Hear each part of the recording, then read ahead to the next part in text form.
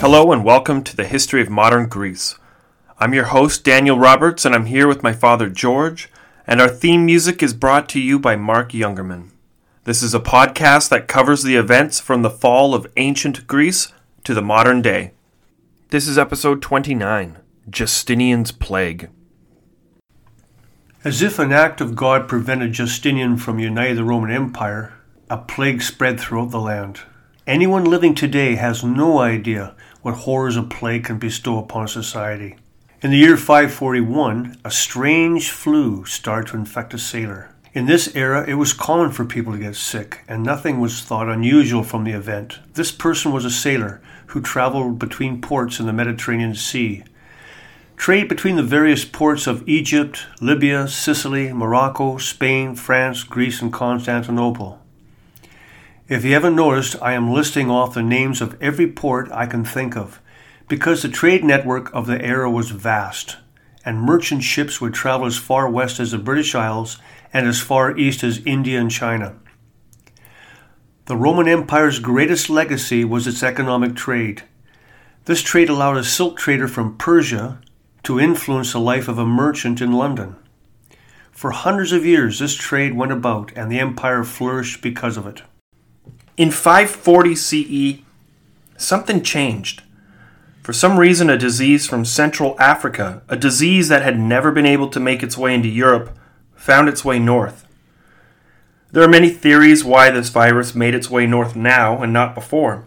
One hypothesis suggests the trade network of the Roman Empire brought merchants into contact with this virus, and others suggest that the summers were very mild in the mid-6th century, allowing the disease to make its way out of Africa and infect the trading vessels of the Mediterranean. It is very important to discuss exactly what this plague was. Yersinia pestis, the Latin name for the plague, was a virus that lived within the gut of a flea that lived in the fur of the common black rat. This virus evolved in a most cynical way. The virus blocked the ability of the flea to digest the blood it ate from its host, and this forced the flea to bite and eat as much as it could, spreading the virus from the flea to the rats. When all of the rats died, the fleas were forced to get blood from human hosts. This plague is an example of evolution working itself into overdrive. In many environments, this plague would kill itself off after destroying all of its hosts. But something allowed this devastating virus to spread farther than ever before. The virus started in Egypt, which was the breadbasket of the empire. Thousands of ships carried grain from the Nile to the rest of the empire, and the grain ships from Egypt carried the contaminated rats from port to port, spreading the infectious disease. At first, the only symptoms were dock workers suffering from a common flu, but very quickly the symptoms increased. Large sacks of black blood pooled in the crotch and armpit of the plague victims. The disease was so efficient that it spread before anyone detected the first symptoms. At first it was the sailors who fell ill, then it was the merchants, and after that it was the common populace. It spread so fast that workers would leave early because they suddenly felt ill and were dead by the next day. The virus was so deadly that people died faster than the bodies could be disposed of. Imagine going to the grocery store to get your weekly vegetables, only to see that everyone inside the store was coughing and vomiting. And then imagine that everyone who left that grocery store went home that night and died in their beds. Word quickly spread that a plague was there, and every sane person stayed inside. Almost immediately, the grocery store that provided food for the population shut down, either because all of the staff were dead or they feared catching the plague themselves. And once the markets shut down, there was nowhere for the peasants to get their food. And this compounded the effects of the plague even further. The entire economy came to a halt as any person who caught the plague was almost guaranteed a horrific death. The death toll was so bad that there were more bodies lying in the streets than there were places to keep them. No one knew how or why the plague spread, but they did know it was contagious. The economy ground to a complete halt and the population collapsed. Almost half of the entire population of Europe died because of the plague, And what's worse is that all the trade and global economics ceased to exist. I strongly agree with the presumption that the Justinian plague prevented the Roman Empire from ever uniting again. Justinian himself caught the plague, and for a while it was thought that the emperor had died, but he did manage to recover from the horrible disease and continued to rule over the Roman Empire. Unfortunately, the population was devastated, and there was nothing Justinian could have done to defend the empire from such an assault. Despite all of his campaigns and progress in law and religion, it was a virus that put an end to his dreams of a united Roman Empire. This disease spread through every single port in the Mediterranean Sea and into Britain, Northern Europe, and even into the Persian Empire. Even though Justinian survived the plague, and so did many people within the empire, the damage done was fatal. Trade was almost halted, and skilled workers were almost lost.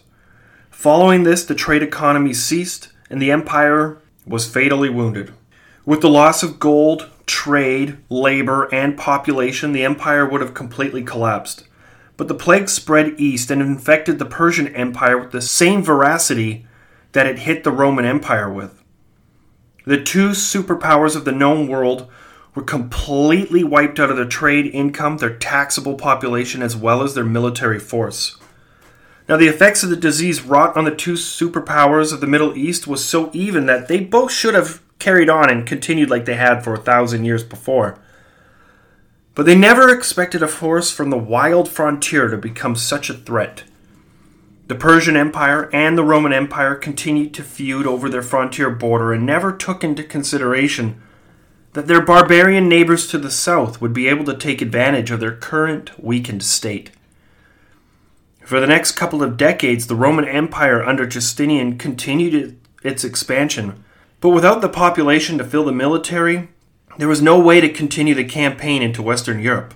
Justinian was able to rule successfully over the empire, but his ability to mobilize soldiers was diminished. In 542, Khosrow invaded Anatolia and marched upon Belisarius. However, Belisarius managed to trick the Persian king into thinking his army was quite larger than it really was. Khosrow backed off.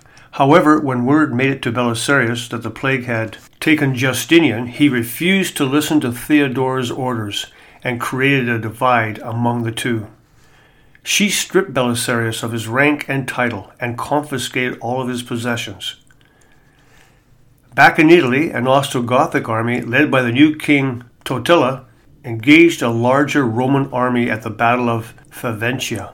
What makes this battle interesting is the fact that the Ostrogoths, who were outnumbered, challenged the Roman army to single combat.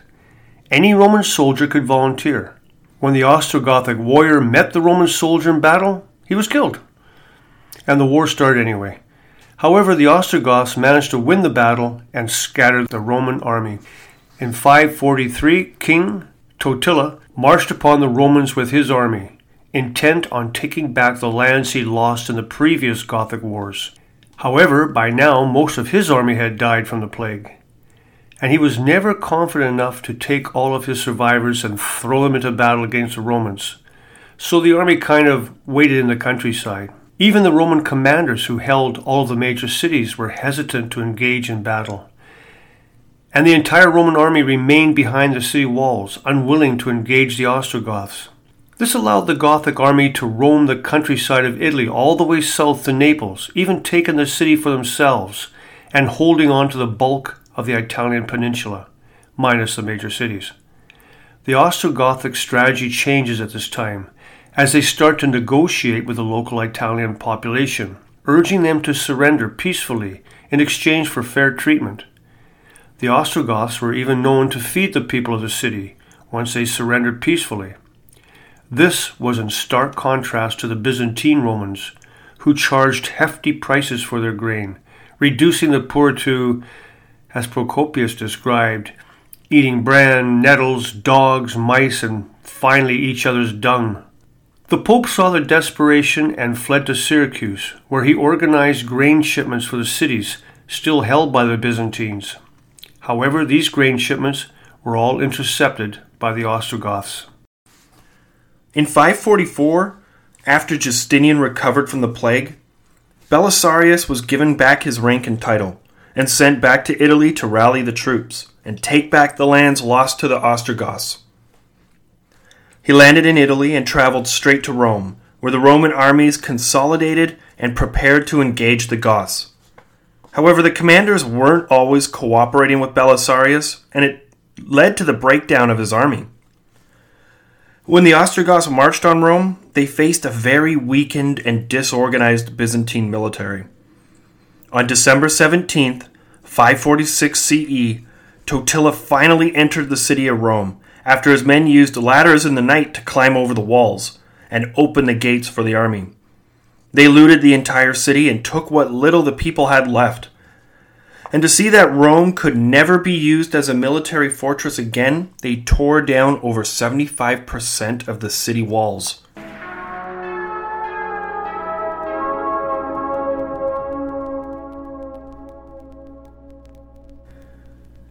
In 547, Belisarius returned to the ruined city of Rome and ordered his men to rebuild the walls. They were by far effective stonemasons, and all they ended up doing was piling up the large stones into a rough wall of rocks that surrounded the city. But when King Totila returned with his men, he was astonished to see how quickly they rebuilt the walls, despite them being nothing more than piled up stone. In any order, the walls held, and the Romans were able to repel the Ostrogothic army. In 548, Belisarius retired from the Italian peninsula and sailed back to the capital of Constantinople. In 549, with their commander gone, the city walls in ruin, and no one having enough food or any pay, the Byzantine soldiers abandoned the ruined city of Rome, and once again the Ostrogothic king Totila marched in and occupied the once eternal city. In 550, Justinian sent another army, this time commanded by Narses, and marched several thousands of troops across the Balkans and down into Italy, where they set up a major camp in the middle of the Ostrogothic kingdom. With almost 10,000 Roman soldiers, about half of them archers, they formed up on the high ground and waited for the Goths to attack. When Totila and his army approached the hill, they once again challenged the Romans to single combat. And once again, the Roman soldier killed the Ostrogothic warrior. When Totila gave the order to charge up the hill, the Roman center held strong. They were the shield wall and spearmen, and their job was to brace for impact. However, the flanks of the Roman line were filled with thousands of archers, and they rained arrows down on the Ostrogoths as they charged up the hill. By the time the armies clashed, both of the Ostrogothic flanks had fallen completely to the archers, and found themselves alone against the strong iron shield wall of the Romans. When the archers turned their attention to the Gothic center, the attack collapsed, and any surviving Gothic soldier ran back down the hill to escape the arrows. Seeing the Goths retreating down the hill, Narses ordered his entire cavalry charge, and they galloped down the hill, killing every last one of the Goths as they desperately tried to make it down the hill. 6,000 Goths, including King Totila himself, died on the hill that day. With such a decisive victory, Narses was able to sweep all the way down the Italian peninsula and take back all the cities captured by the Ostrogoths, and even managed to kill the last Ostrogothic king, ending their kingdom in Italy forever. Unfortunately for Narses, the last act the Ostrogothic king had done before getting himself killed was to send a message to the Franks, pleading for help against the Romans. It would take a couple of years, but the Franks would answer the call. Silk, which was first produced sometime during the 4th millennium BC by the Chinese, was a valuable trade commodity along the Silk Road. In fact, that's where it got its name. By the 1st century AD, there was a steady flow of silk into the Roman Empire. With the rise of the Sassanids and the subsequent Roman-Persian wars, importing silk to Europe became increasingly difficult and expensive. The Persians strictly controlled trade in their territory and would suspend trade in times of war. Consequently, the Byzantine Emperor Justinian tried creating alternative trade routes to Sogdiana, which at the time had become a major silk-producing center. One to the north via Crimea and one to the south via Ethiopia. However, the failure of these efforts led Justinian to look elsewhere. In 551 CE, two unidentified monks, most likely members of the Nestorian Church who had been preaching Christianity in India, made their way to China. While they were in China, they observed the intricate methods for raising silkworms and producing silk. This was a key development, as the Byzantines had previously thought silk was made in India. In 552, the two monks sought out Justinian.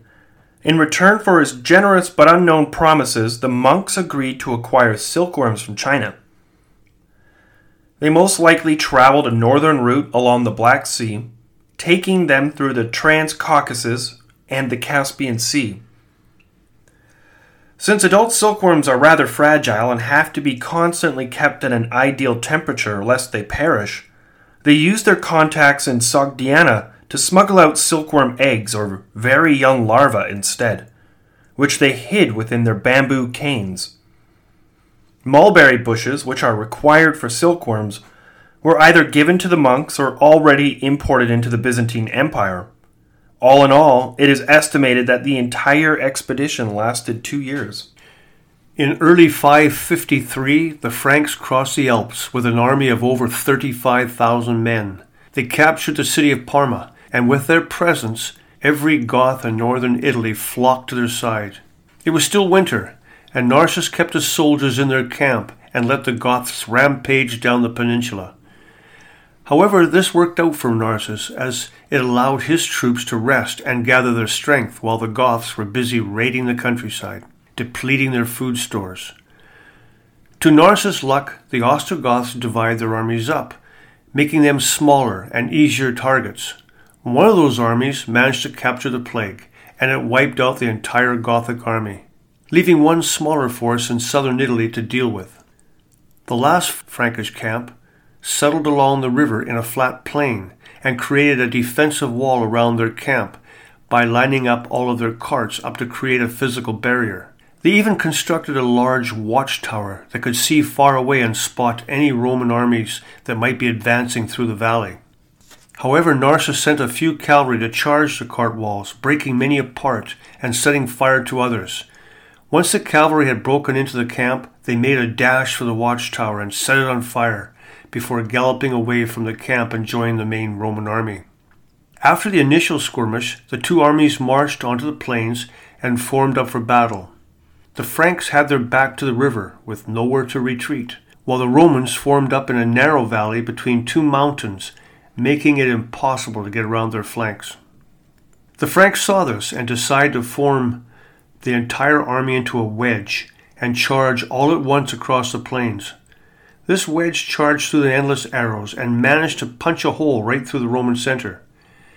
As much as this initial charge worked for the Goths, it now exposed their entire flanks to the archers, perched up on the hills, and they rained arrows down onto the Frankish army, managing to circle around and prevent them from escaping back to the river. With chaos now erupting within the main Frankish line, the Roman center that had been pushed back now regrouped and charged headfirst, spear up, into the Frankish army. Several Franks managed to sneak out of the enclosure before it was too late, and they fled back to the river, most of them drowning as they tried to swim across. It is recorded that only 5 men out of the 20,000 army survived the battle.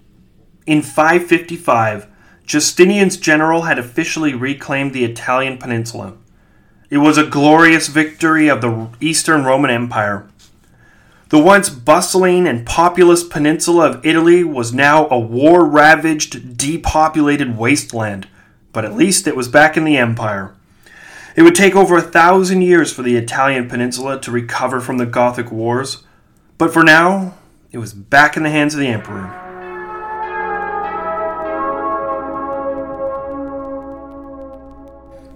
After suffering from the plague, Justinian continued to live for another 20 years. While he continued his construction projects and campaigns into the western provinces, But the strength of the Roman Empire was now stripped away. The Roman Empire's entire world had suffered the plague, and it seemed as if it would pass, and everything would get back to normal. This is very easy for me to say, as I have never lived through such a catastrophe. However, the Romans were persistent and continued with their expansion under Emperor Justinian. The plague had wiped out so many people equally across the known world that everyone sort of remained on the same equal playing field as they had before. The Roman Empire still had dominance in the Mediterranean Sea, and the Persian Empire still dominated the spice trade and Silk Road from the Middle East. So when the rulers got into a confrontation like they did dozens of times before in the past, it seemed like just another conflict between old nemesis. However, these two superpowers were about to learn that the loss of so many people and trade networks was more than just devastating to the state economy. It was also fatal to the world economy that had been established in the previous era. Justinian is known for almost reuniting the Roman Empire, but there was nothing he could have done to prevent the Black Plague from preventing the plague. If you look at a map of the Byzantine Empire at its height, you will see the borders created by Justinian. Some people refer to him as the first Byzantine emperor, and others refer to him as the last Roman emperor. No matter how you look at it, Justinian came the closest to reuniting the Western and Eastern empires. The only thing that stopped him was an act of God that devastated all of humanity. There was one common denominator within the plague. That was the fact that people who never lived in or near cities were spared the fate of those who did. Without black rats, there was no way to catch the plague, and there were certain tribes of people in the deserts who were completely spared the horrors of Justinian's plague. In 565, Justinian passed away, only a few months after the Empress Theodora. Well, that's it for today. Join us next time on the history of modern Greece. See you next time. Stay safe and stay awesome.